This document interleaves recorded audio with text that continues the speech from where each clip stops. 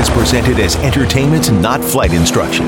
Though some participants are certified flight instructors, their comments, opinions, and discussions of flying techniques are theirs alone. None of the co-hosts or guests on this podcast are acting as your flight instructor. Please consult your own CFI for guidance on your specific flight training, aeronautical knowledge, and aircraft operation.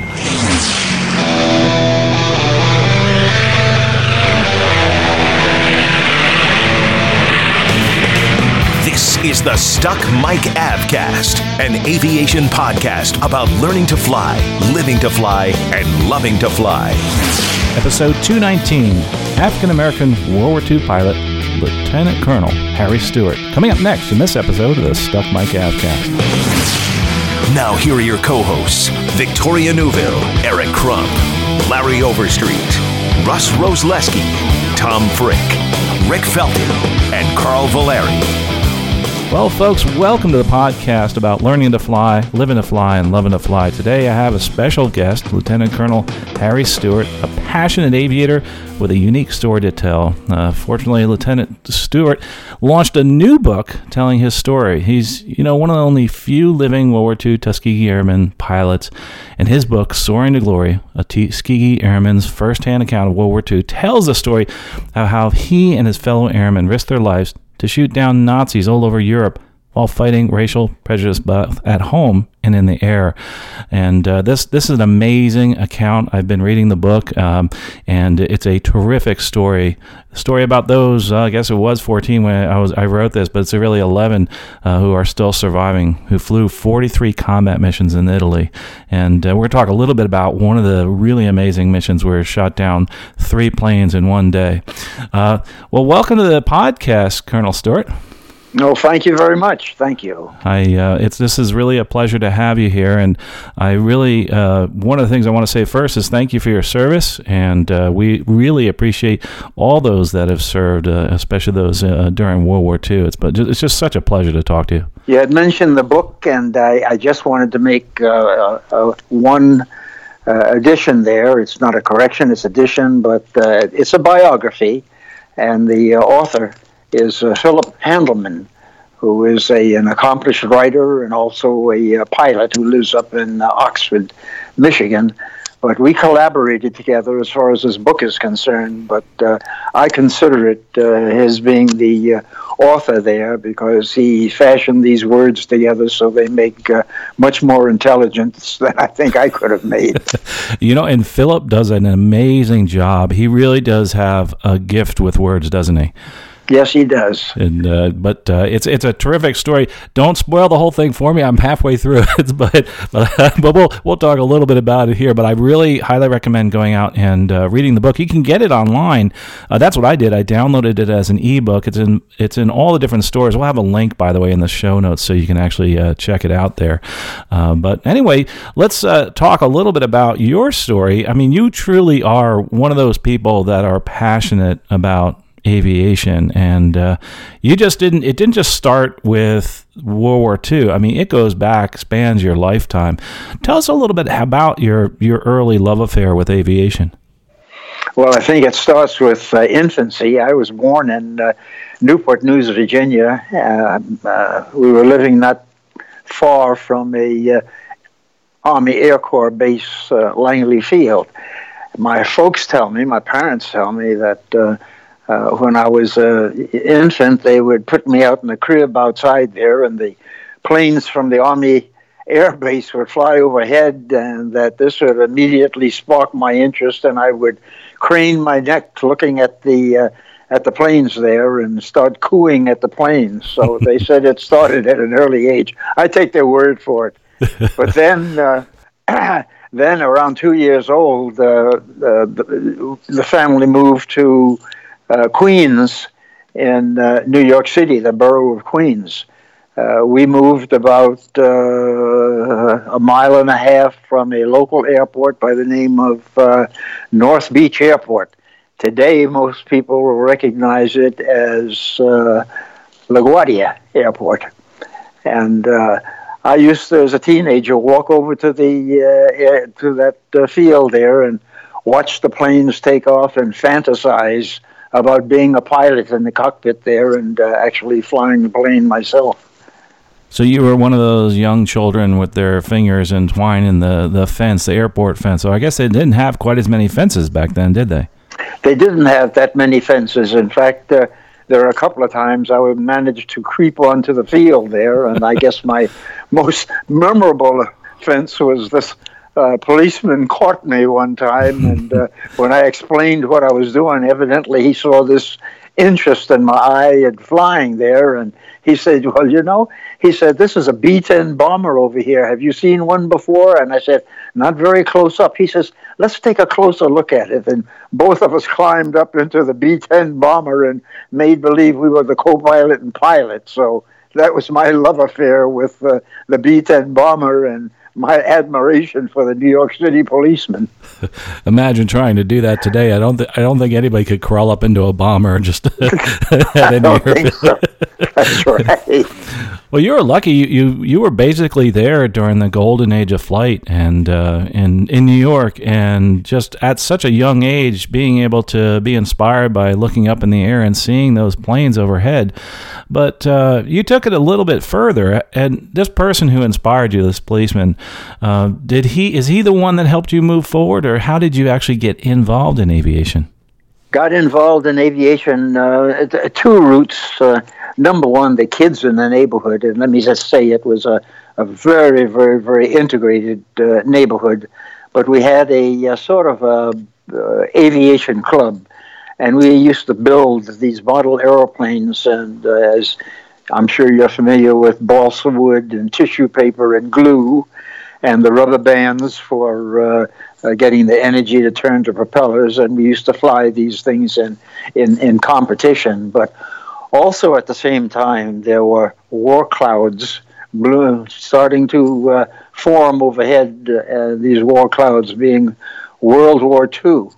The draft was started, and the United States military defense saw that evidently there was going to be a war ahead and wanted to be ready at any rate. And what they did is they started the draft at the time there. Compulsory servitude in the service by all youth between the ages of 18 and 28, I believe, depending upon their physical and mental status. But that started the draft. I knew I was going to go into the service at 18, but upon investigating the possibility of my going into the Army Air Corps, I had found out very early that there was some discrimination involved there, and that the Air Corps at the time said that they were not accepting African American youngsters for training as aircrew members, or which what I wanted to be as a pilot. However, there was a lot of push from the local papers and from political groups and other groups there to try to turn this, what they saw as an injustice as far as the not accepting African Americans for training as aircrew members, to turn that around. And eventually what had happened is that the Air Corps relented and said, yes, we'll go ahead and train young African males as aircrew members, but it must be on a segregated basis.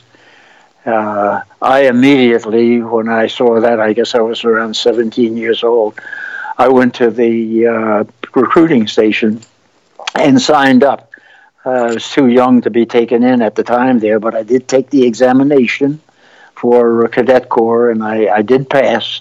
And it was in abeyance at the time there. Reaching the age of 18, I would probably be called in.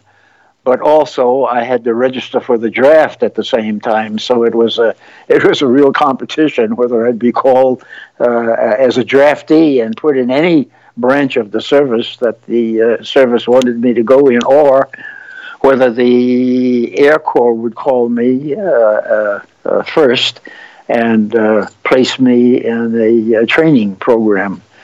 This the latter is what happened. I was very fortunate that I got called at 18 years old and was sent down to Biloxi, Mississippi, just for 1 week for orientation as a new recruit. And then from there, I was sent to Tuskegee, Alabama. There was a designated base there for the segregated training of young African-American air crew members. And that was at Tuskegee Army Airfield, Alabama, which happened to be about 9 miles away from the famous college or university that's Tuskegee Institute at the time there. Today, it's Tuskegee University, but that was the college that was formed by Booker T. Washington back around the turn of the century there for Negro students at the time. I guess go ahead. A quick question about that. The Tuskegee, and you talked about segregation, because there's a lot of folks that are listening that they're younger and they may not understand this concept. Now, two things. Number one, was it just those jobs like flying airplanes that they would segregate the troops, or were there other jobs? And was it only in the military? Were there other, let's take us back to that era. Was it true throughout society that things were segregated? It was true throughout society at the time there. The depth of the segregation often varied as to where you were from. In New York City, where I was from, segregation was very seldom did you hear of racial segregation there.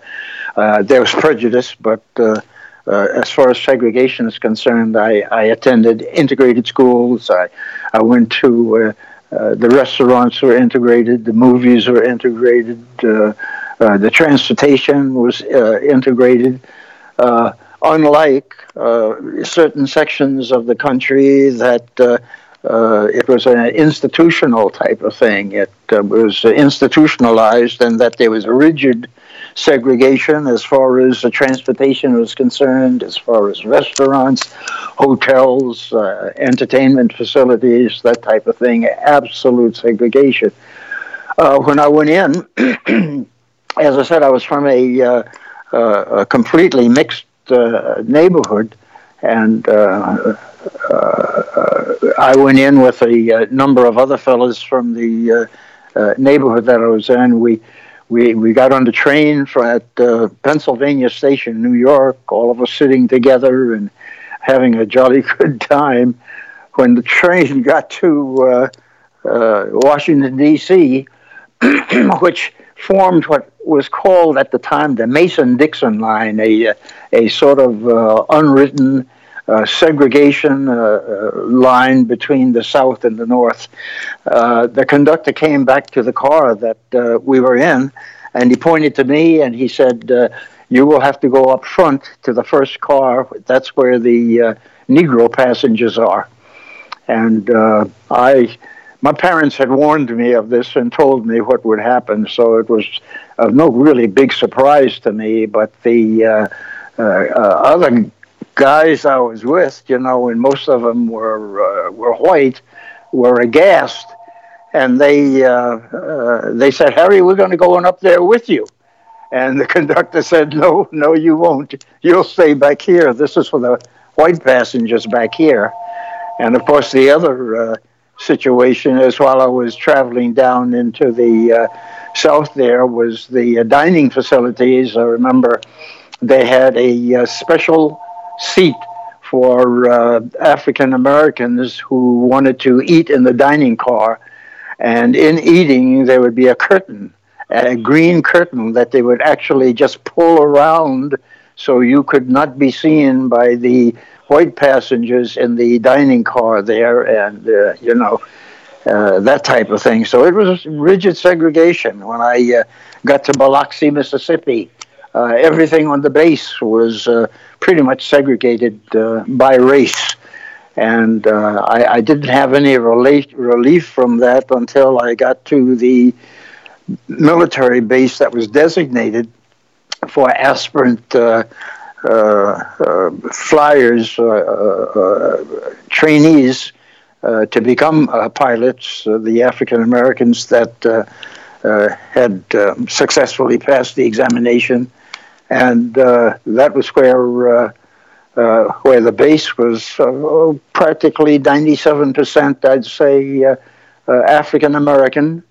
And of course, 9 miles away was the Tuskegee University. So it was an amelioration. I really didn't feel the brunt in those locations of the segregation that a lot of other people felt. I did not go into town. I think I'd only been in the year and a half that I was down in Tuskegee. I only think I went into the town one time. And the reason being is that, I just didn't want to be humiliated by the segregation that I would have to put up to in going to town. Plus, there was all of the social outlets, facilities that I would want at the university and at the airfield. Plus, the girls were pretty over at the air base there. Over at the university. That's one of the main reasons. But this is interesting that you say this, because one of the things that some of us that are a little younger don't understand. It's hard for us to conceptualize this as far as segregation, especially in something that's federal like the military. It's almost like another world. But I'm talking to you, and it happened, and this is really important to tell this story. And I tell you what, you must be proud of what you've done. That's for sure, and proud that you're one of the people at the forefront of kind of breaking down these barriers, going to Tuskegee and joining this. I guess eventually the 332nd Fighter Group, But that word Tuskegee Airmen, we hear that so often. That's not originally wasn't really called Tuskegee Airmen. I mean, that's a different moniker. I think that came later, didn't it? Oh, absolutely. That didn't come until sometime in the 70s. There was a doctor, I believe, by the name of Charles Francis, and he decided he wanted to write a book about the experiences of the black aviators in World War II. And for want of a name, he said, well, they all trained down in Tuskegee, Alabama, so I'll name the book The Tuskegee Airmen, and that's how that came about. Interesting. So that's true? That's where all the African Americans actually trained, was in Tuskegee? Okay, interesting. So tell us, going back to Tuskegee now, and since this is an aviation podcast, boy, I'd love to hear about the airplanes that you were able to train in and what the experience was like. Well, the first plane that I flew, and that was in the college training detachment. Let me say that, the requirements to go into the flying service in the military, you were guaranteed on becoming a officer, and they wanted to be sure that you had the formal educational background before you were taken in, and they required at least 2 years of college before you would be accepted to go into service there. At the beginning of the war, they were losing so many pilots on those first few missions that they went on that they felt as though they were going to have to reduce that educational requirement down in order to get the number of people that they needed the service to make up for the losses that they had. So they realized that the educational subjects that you had to take as a aviation cadet may be over the head of just a plain high school graduate. And what they decided to do is form a organization throughout the entire United States for recruits who were coming in who did not have the college requirements that they wanted, and they called it the College Training Detachment. And all of these detachments were in various universities and colleges throughout the United States. And it was 6 months of intensive training in math, physics, and chemistry, and a few other subjects there to try to bring you up to par so that you could go ahead and comprehend and be able to be successful as far as the knowledge requirements are concerned in the training that you're going to have. So that was a long story just to say that I went into the college training detachment at Tuskegee University there and spent 6 months on the campus studying there. What they did is at the end of your training there, they gave you a 10-hour orientation in flight. Prior to that time, I had never been in an airplane before in my life. So they had this 10-hour orientation. You didn't solo at the time there, but they give you this orientation in a J-3 Cub aircraft. And they taught you or made you familiar with being in the air and what it was like and being up there and handling the controls and that type of thing. I didn't think I was going to make it at first because I had a problem with some people call a negative transfer. But when I was a kid, we used to build these what we call pushos in New York. They're better known as these go-karts. But, you know, there's the 2x4 board that's in front of you there, and you're sitting on this box, and in the front is the cross beam, and at the end or the ends of this cross beam are the wheels. So that when you steer this thing, you would steer it with your feet, and if you wanted to turn left, you would push the right foot in to go ahead and turn left, and if you wanted to turn right, you would push your left foot in to turn left. You don't do that in an airplane. That definitely is negative transfer. That's right. And, of course, I just couldn't understand at first, and it was a couple hours before I got used to handling the controls or the rudders the right way there. But anyway, they didn't wash out anybody in the CTD there, but then I went over to the air base, and that's where I started doing the real flying there. And the first aircraft that I flew was the Cornell, and it was the PT-19, and that was a 200 horsepower aircraft, open cockpit, low wing, very wide landing gear, and we had something like 60 hours in that. And through the service, you go through the various checks. You go through a 20-hour check and a 40-hour check and a 60-hour check. And all of these checks determine whether they felt as though you were able enough or you had learned enough or capable enough to continue with the next phase there, to go to the next check. Needless to say, this is where most of the cadets were what they call washed out. They were eliminated.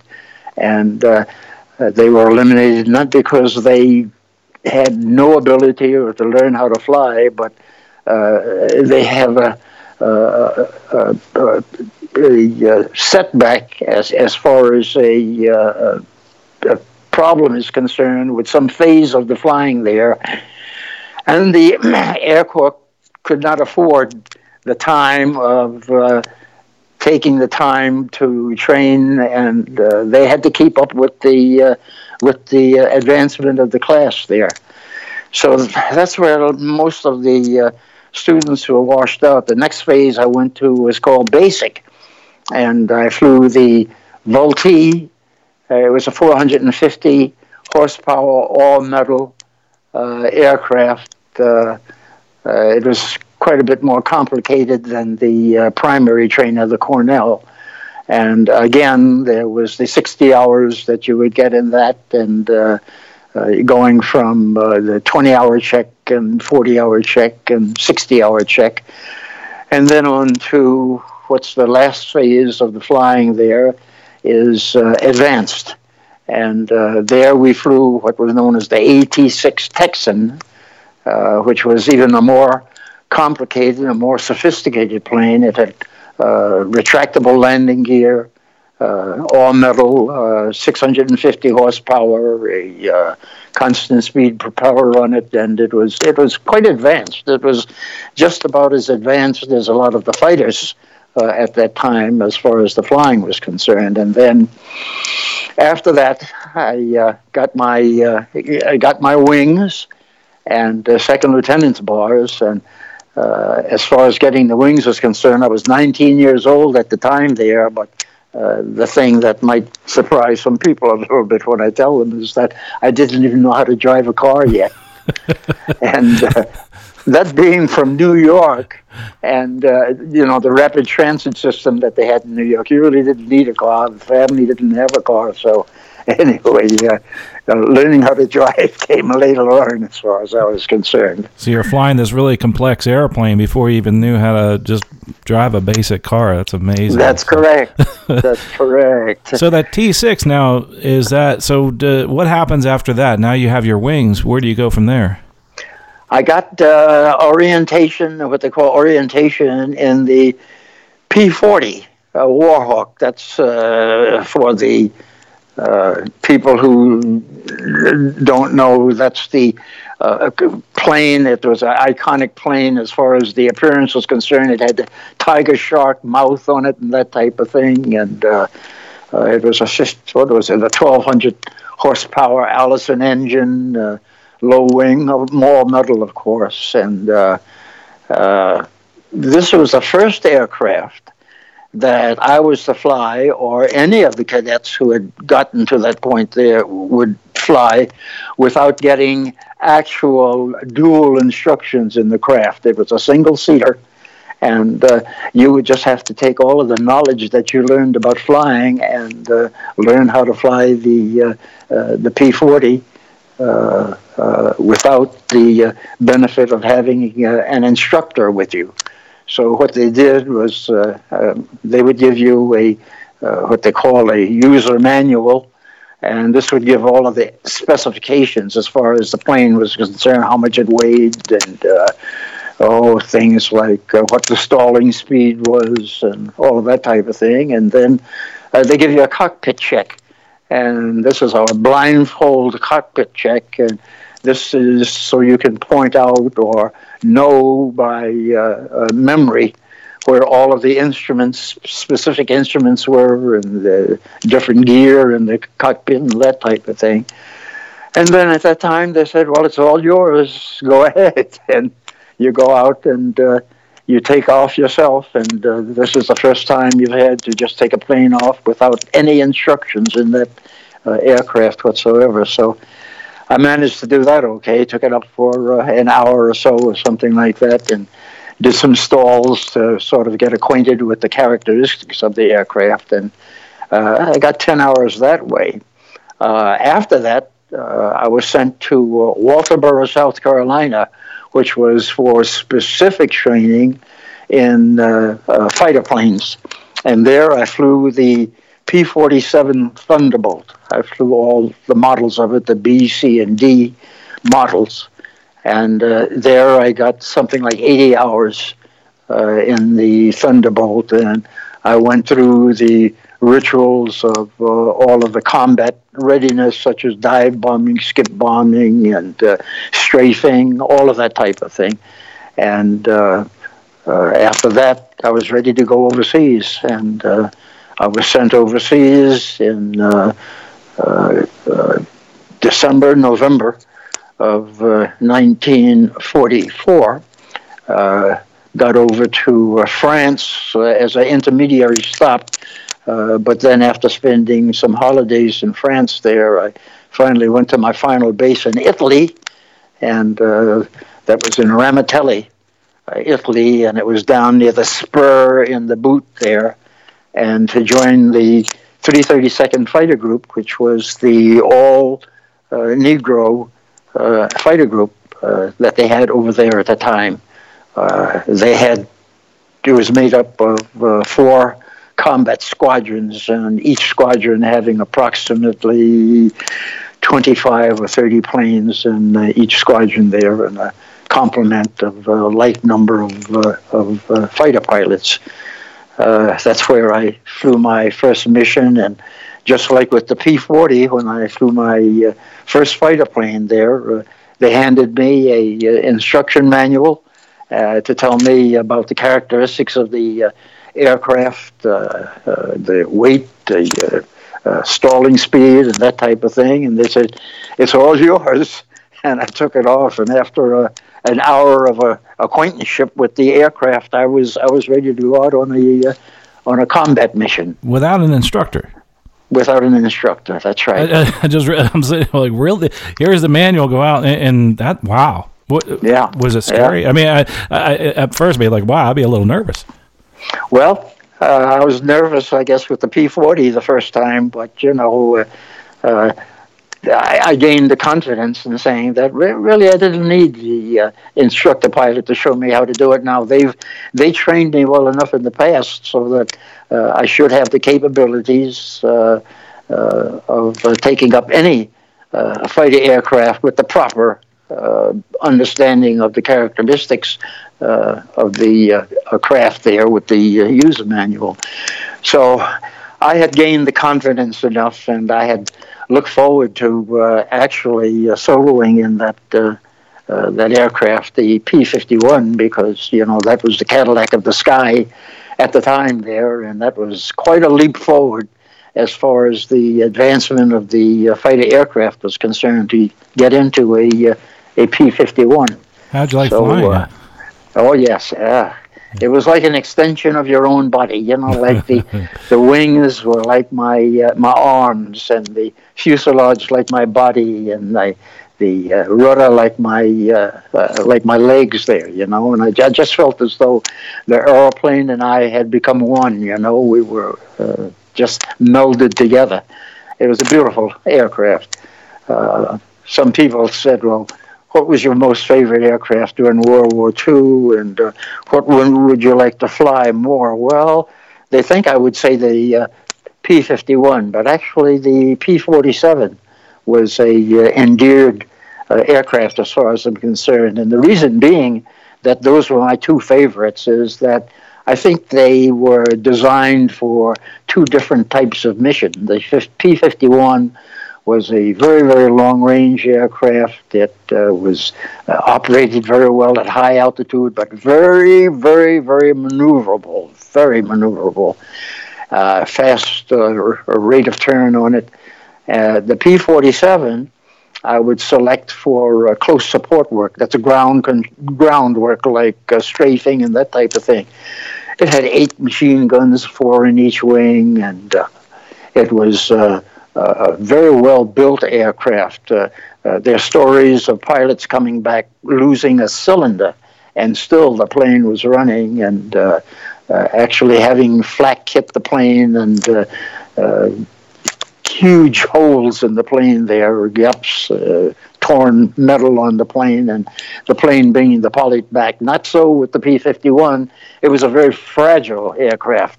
The P-47 was air-cooled, and the P-51 was liquid-cooled. And if you lost that liquid coolant, it's within 60 seconds, your engine would freeze up on you, and that's it. You had a dead aircraft there. So you either had to look for a place to set it down, belly it in, or look for a suitable place to bail out. But it was a very fragile aircraft. But as I said in the beginning there, is that it was a highly maneuverable aircraft and could pretty much hold its own with any of the enemy aircraft that was flying in the sky at the time there. So what did they use? Yes, go ahead. I was going to say, what did they use that for? It's fragile, but it's also very powerful because of the fact it's so maneuverable. But so you're in the boot of Italy, and why did they put you there, and what were your missions?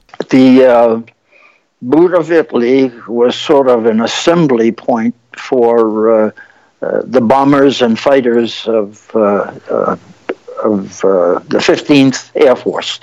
The 15th Air Force was made up of two large bomber components. That was B-17s, Liberators, and B-24s, Flying Fortresses, and also a large fighter contingent made up of 7 fighter groups that were there to protect the bombers. And the bases that we were at in Italy there, they were not under attack or that type of thing. We were far enough away from the battle lines there.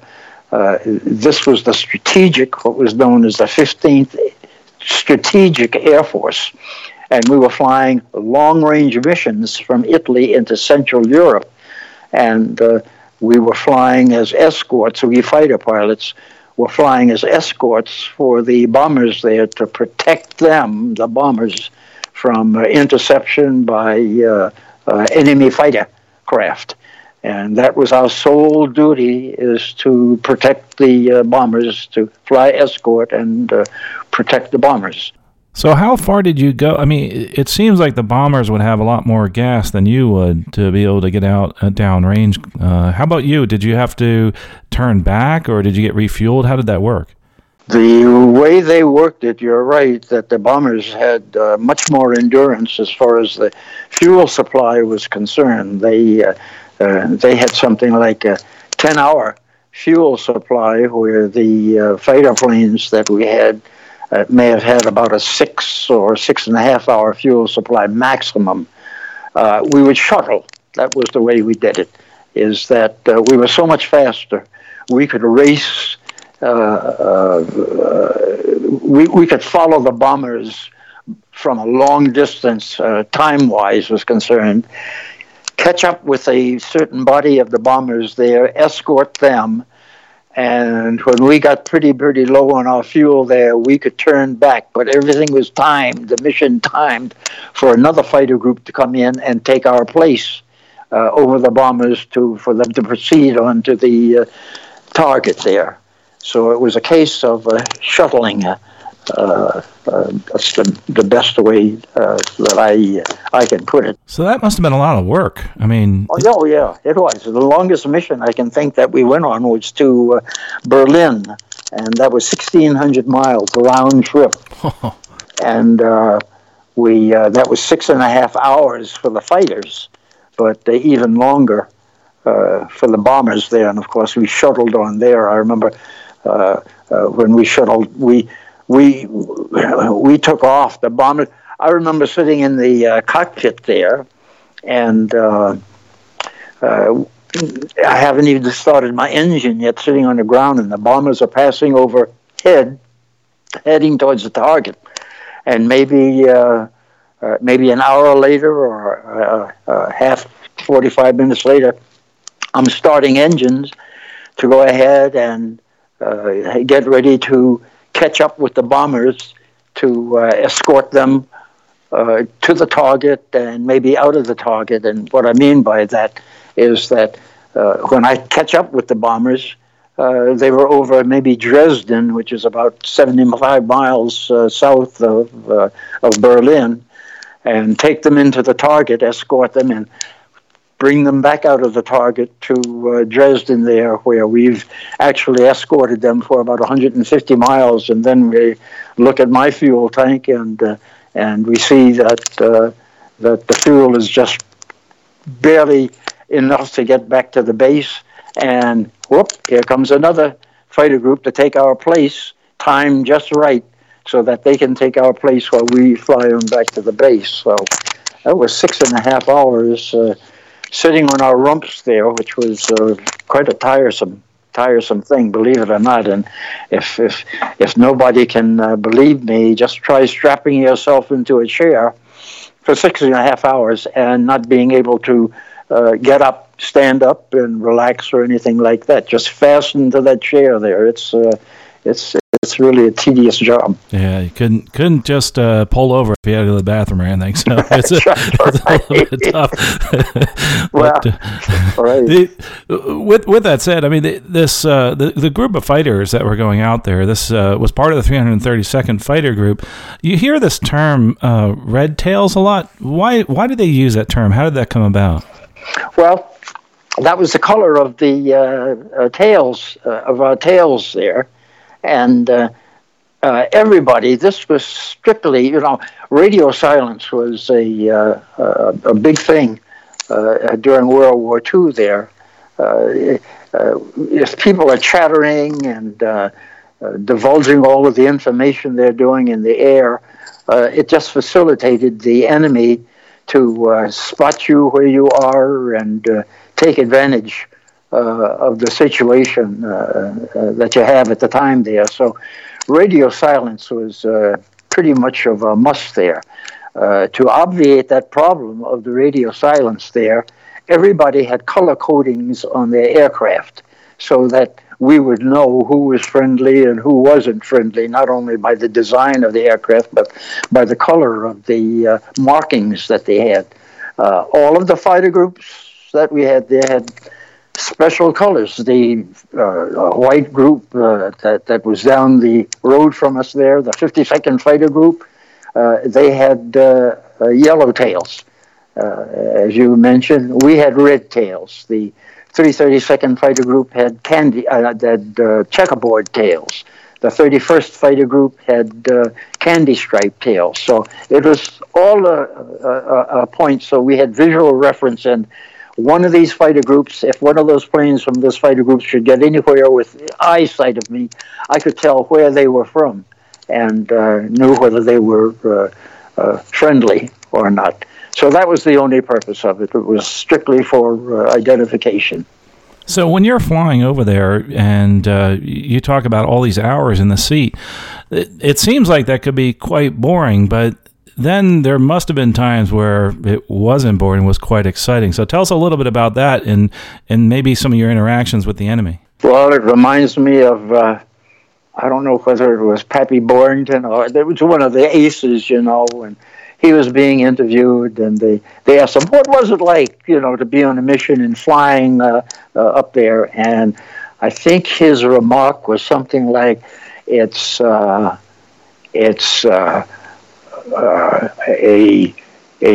time of extreme, what did he call it? Time of, oh golly, Moses, like boredom. Extreme boredom. That's it.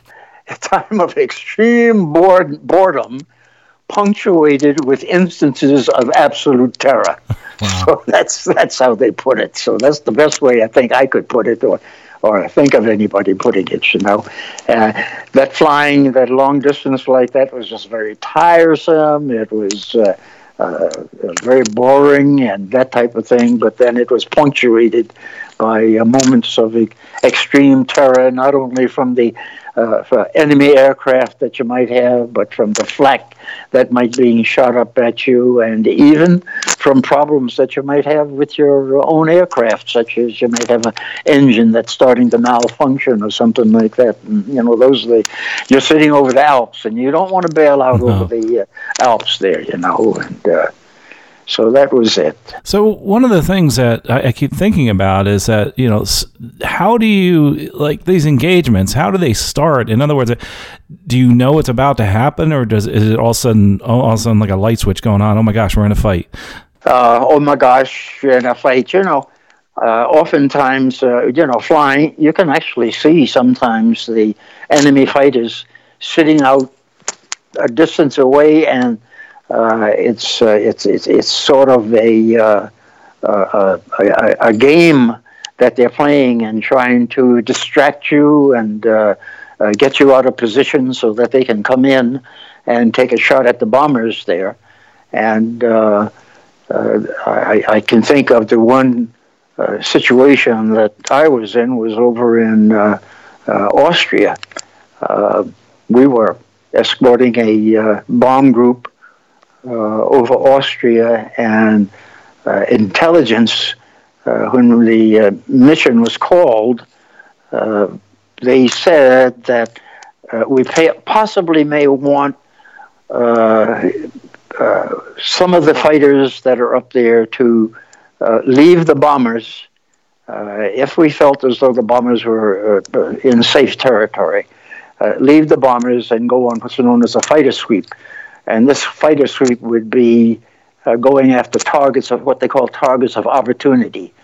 River barges on the Danube, in the case that I'm talking about in Vienna there, or rolling traffic, rolling stock on the highways, trains that might be on the railroad there, and of course, enemy fighter craft, enemy aircraft, and especially enemy fighters if we ran into them. I was with a group of 7 that was asked to go on this fighter sweep after we had completed the escort of the bombers, and we ran into a horde of FW-190s, those German fighter planes, and of the 7 of us, 3 of us were shot down. This was on Easter Sunday, by the way, April 1st, 1945. April Fool's Day. April Fool's Day, that's right.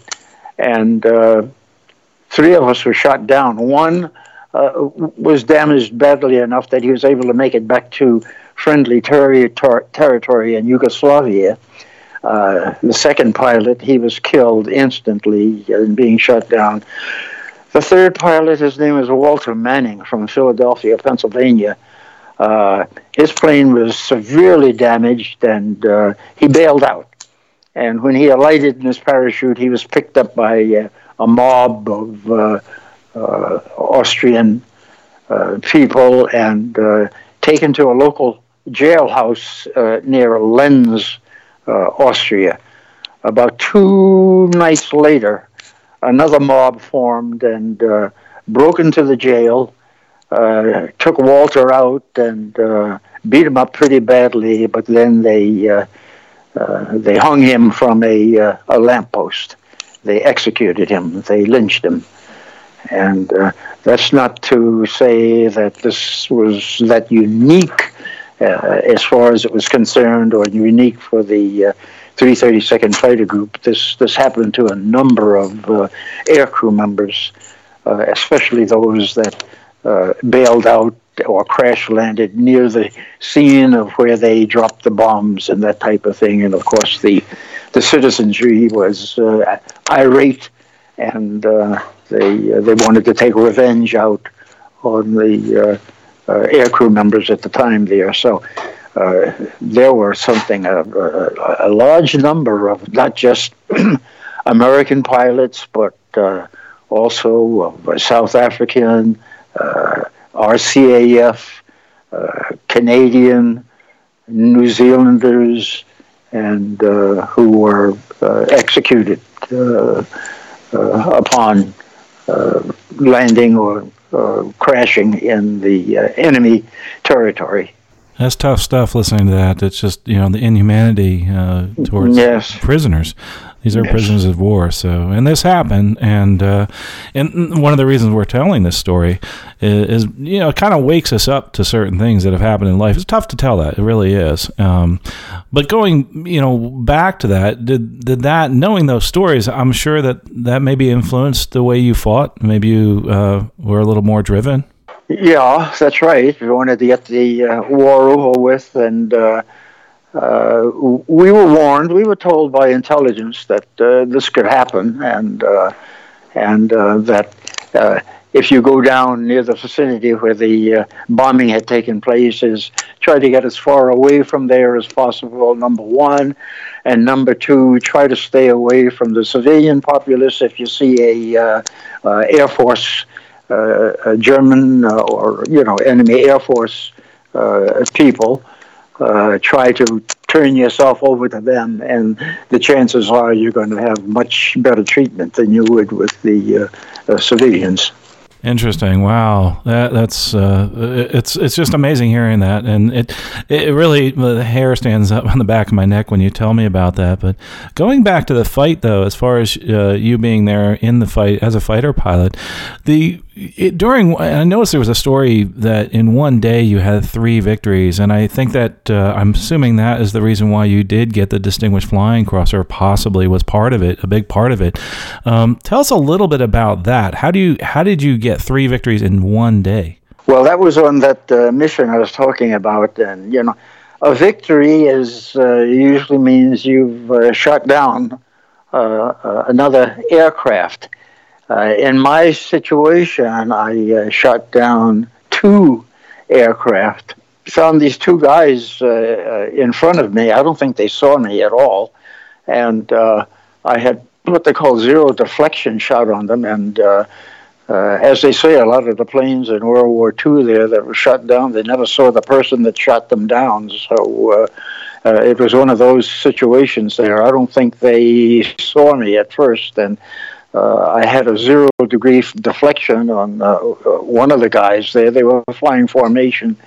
And pieces started coming off of his aircraft, and he peeled over and started down. But at that time, the second guy must have realized what was happening, and he started to turn. And I imagine before he got really into the turn there, I was able to get a deflection on him, and I noticed some pieces coming off of his aircraft also, and I went over him at the time there, but simultaneously I saw these tracers coming by me, and here's this guy, this FW-190 is on my tail, and he really had me dead to right, and I guess I panicked at the time there, and I split-S and dove to the ground and doing anything I could to shake him off of my tail there, and I came out around the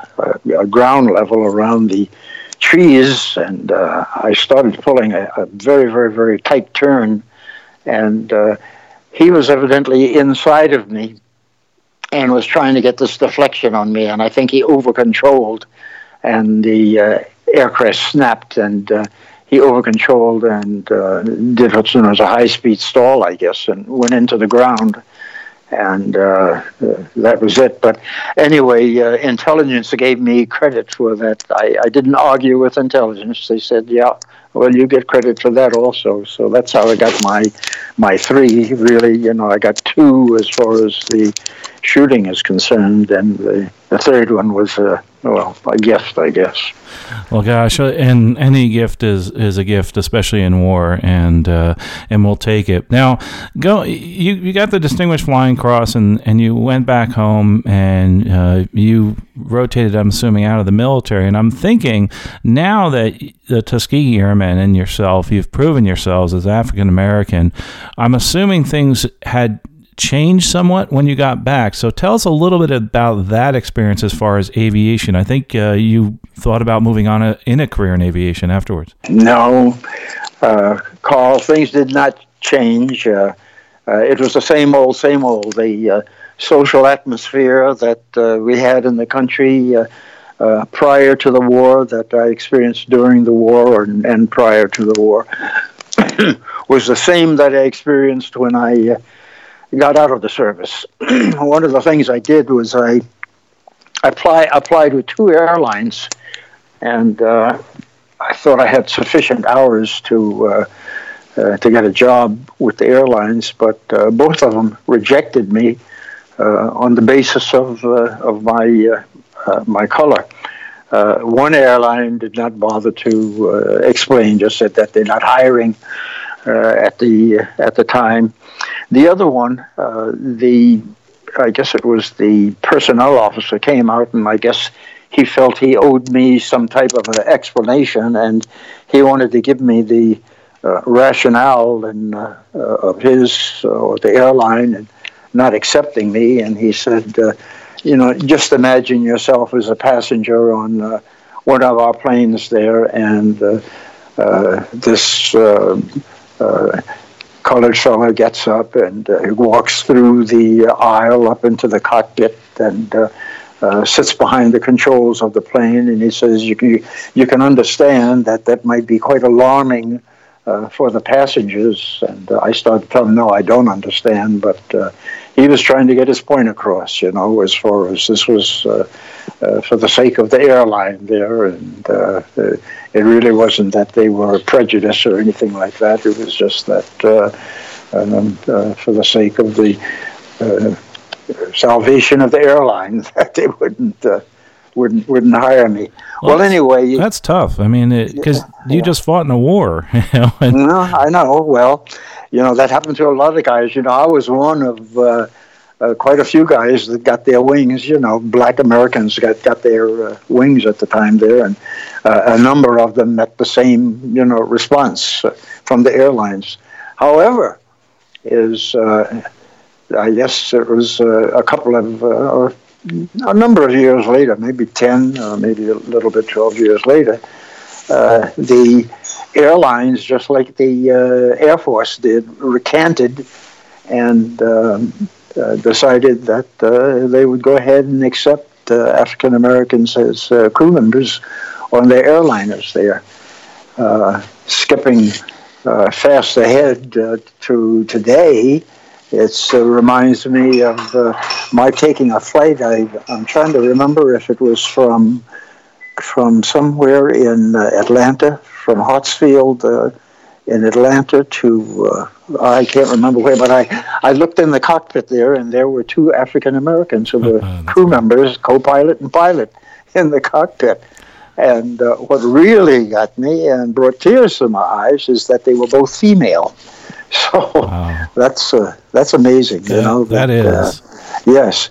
So that, today you will find the blacks flying as crew members in every one of the airlines that you have in the United States, plus the cargo lines like UPS and FedEx and that type of thing. So I don't know how significant their numbers are, but they are there. There's no question about it. And, some have the rating of captain and, senior pilot and that type of thing. So and it's growing. I think that's terrific. It's people like you, though, that paved the way for these folks. And I'm sure I would feel frustrated, especially coming out and saying, hey, I just fought in a war and gosh, I didn't get the chance to work at the airlines. But you went on and had a great life, but you also paved the way for these other people, so you must be proud of that.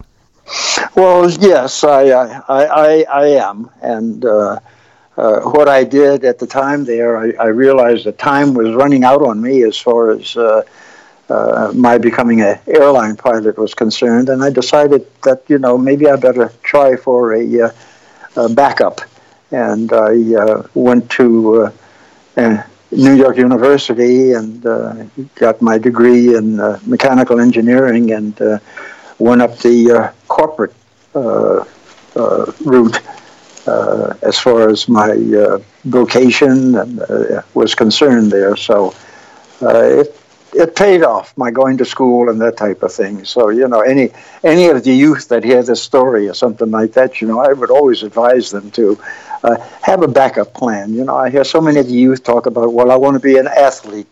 And, I say to them, well, what happens if you snap your Achilles tendon or something like that, and what are you going to do, And they sort of look at me blank. I said, you better have a backup position there, something else that you can go ahead and take advantage of. So that's great advice. Boy, it's just any pilot has a backup plan, right? Right. So did you actually, now you got out of aviation, but that really wasn't the end. You did continue, I think, flying airplanes or gliders, I think it was? Well, yeah, I was working in Michigan here, and of course working in the engineering job that I had. But after retirement, I was fooling around a little bit, and the Tuskegee Airmen Museum that's in Detroit were given a gift of 3 motor gliders by the Air Force.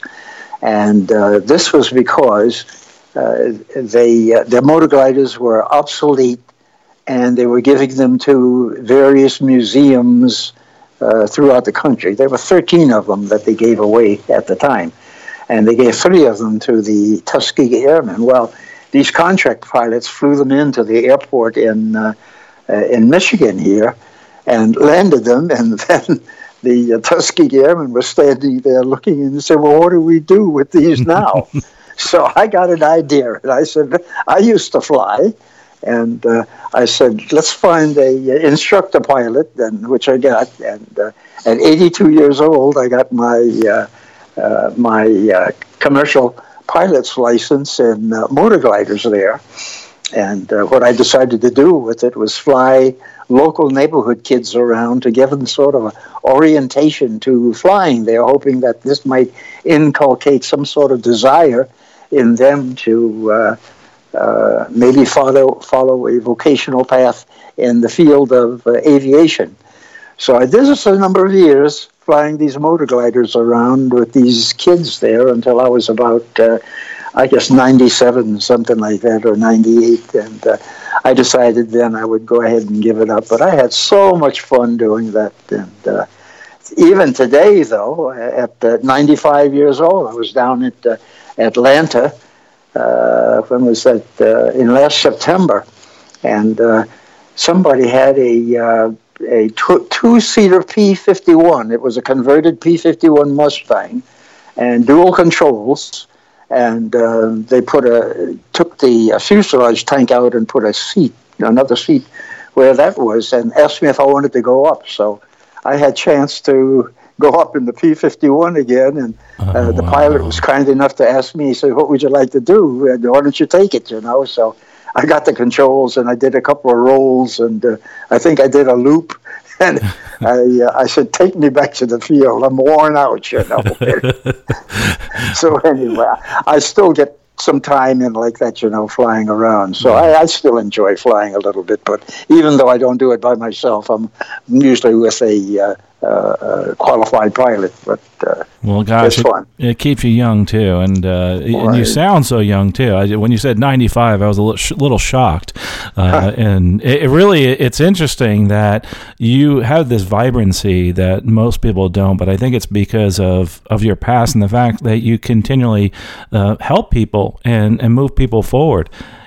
Before we close, I do want to say one thing is that I think we've really come a long way since you got into aviation back in the 40s, and things have really changed a lot. But we're still at that point where we need to promote, I think, aviation amongst African Americans. I mean, in general, I think there's some that may think that they can't do it, maybe because of their race, maybe because of their background, etc. What would you tell those folks? Well, I tell them that what I did is there was all sorts of discouragements and that type of thing, and what I did is I kept my eye on the prize. I just wouldn't let anything deter me, or circumstances or anything like that, as far as flying is concerned. The other thing is, other than keeping your eye on the prize, there is to seek out people who have done this. Seek out the pilots who are flying, and seek out the people who are engineers and who've gone to school and spend a number of years in school getting their engineering degrees. Seek out these doctors and nurses who have gone through, and then get the true story from them of what it's like, and hoping that maybe they can be attitudes inculcated so that they aspire towards one of these professions like that. And you mentioned the flying there, and certainly that's what I would do as flying is concerned here in Detroit, and I'm sure that in a lot of sections of the country there are organizations that will go ahead and provide you with aviation experience. I know with the Tuskegee Airmen, I know kids who have come out to the airports there, and they said to the people who own the aircraft, "Can I, if you take me up sometime, I'll be gladly polish your airplane for you." And they wash the airplane down and that type of thing. And one of the kids I know, definitely, I remember he was doing that, and now he's an airline pilot. I'm talking about a period of 12 years or something like that has gone by, but this kid wanted to fly, and fly bad enough to hang around the airports there, and that's what I did when I was a kid, hanging around the airport, LaGuardia Airport or North Beach Airport in New York there, and that's where I got the strong desire and the yen. And I think of that policeman that caught me sneaking onto the field there and said, let's take a look at this B-10 bomber here, and I think all of that had a great influence on my life, and I would hope that incidents like that would have a great influence upon the other youth in the community, especially the African-American youth. Well, that policeman, hopefully we can find some of those in our lives, and maybe you can be one of those if you're listening and inspire others to fly. This has really been, Lieutenant Colonel Harry Stewart, this has been absolutely a pleasure having you on the podcast here at Stuck Mike Avcast, and your story truly has inspired others, and you have led the way. You've paved the path for others to follow. And just by your example, by doing this, people can listen and say, hey, listen, he did it, and he did it during a period it was much tougher. I can do it. And I think that's a really important thing to remember. But also what you said was really, I think, key. Reach out. There's so many organizations out there. There's redtail.org. There's also the Black Pilots Associations. There's AOPA. There's EAA, the Women in Aviation, all those great organizations that are trying to really include everybody in aviation. So next time we will, and it's happening. We aren't talking about, black pilots or female pilots. They're pilots, and I think that's what's been changing in society. Still has a way to go, but we've really come a long way, and that's because of you, and I really appreciate that. Carl, don't forget the book and the author, Philip Handelman, and I think it's a very good book, really. Now, and I really wanted to close with that, is that Soaring to Glory, a Tuskegee Airman's firsthand account of World War II. Phil Handelman, he did an incredible job. Like you said, he really is a wordsmith, and the stories, just read him, no matter what. Read what he has on the page, and you will be brought into this story. But it's also the story about an individual, and it's about you. It's about Lieutenant Colonel Harry Stewart, and it's something where you will learn from it. You'll also be drawn into it, and you're going to have a lot of emotions. You're going to learn history, but you're also going to be inspired by the story. So make sure you go out and read this book. It's all over the internet. You can find it. I just downloaded it, by the way, as an ebook. It's terrific. I was reading it. I was up late last night reading it. It's Soaring to Glory, a Tuskegee Airman's firsthand account of World War II. In the show notes, we'll have links to that. It's really easy to find, and Amazon, Barnes & Noble, all the different bookstores that are out there. Incredible author, incredible story. Again, Lieutenant Colonel Harry Stewart, thanks so much for being on the show. And thank you so much. I really enjoyed it. Well, this is Carl Blair with the Stuck Mike Avcast, and we encourage you to read this book and also be inspired by this story, and just get out there and try to inspire others, just like Lieutenant Colonel Harry Stewart has done. We'll talk to you next episode, and safe flying. You've been listening to the Stuck Mike Avcast. Members of the Stuck Mike Avcast may receive compensation for products or services mentioned during the podcast. Compensation may be received in the form of, but not limited to, referral commissions, free products, or service trials. Our opinions and views are never influenced by any compensation, and you should always perform your own due diligence before purchasing any products or services mentioned during the show.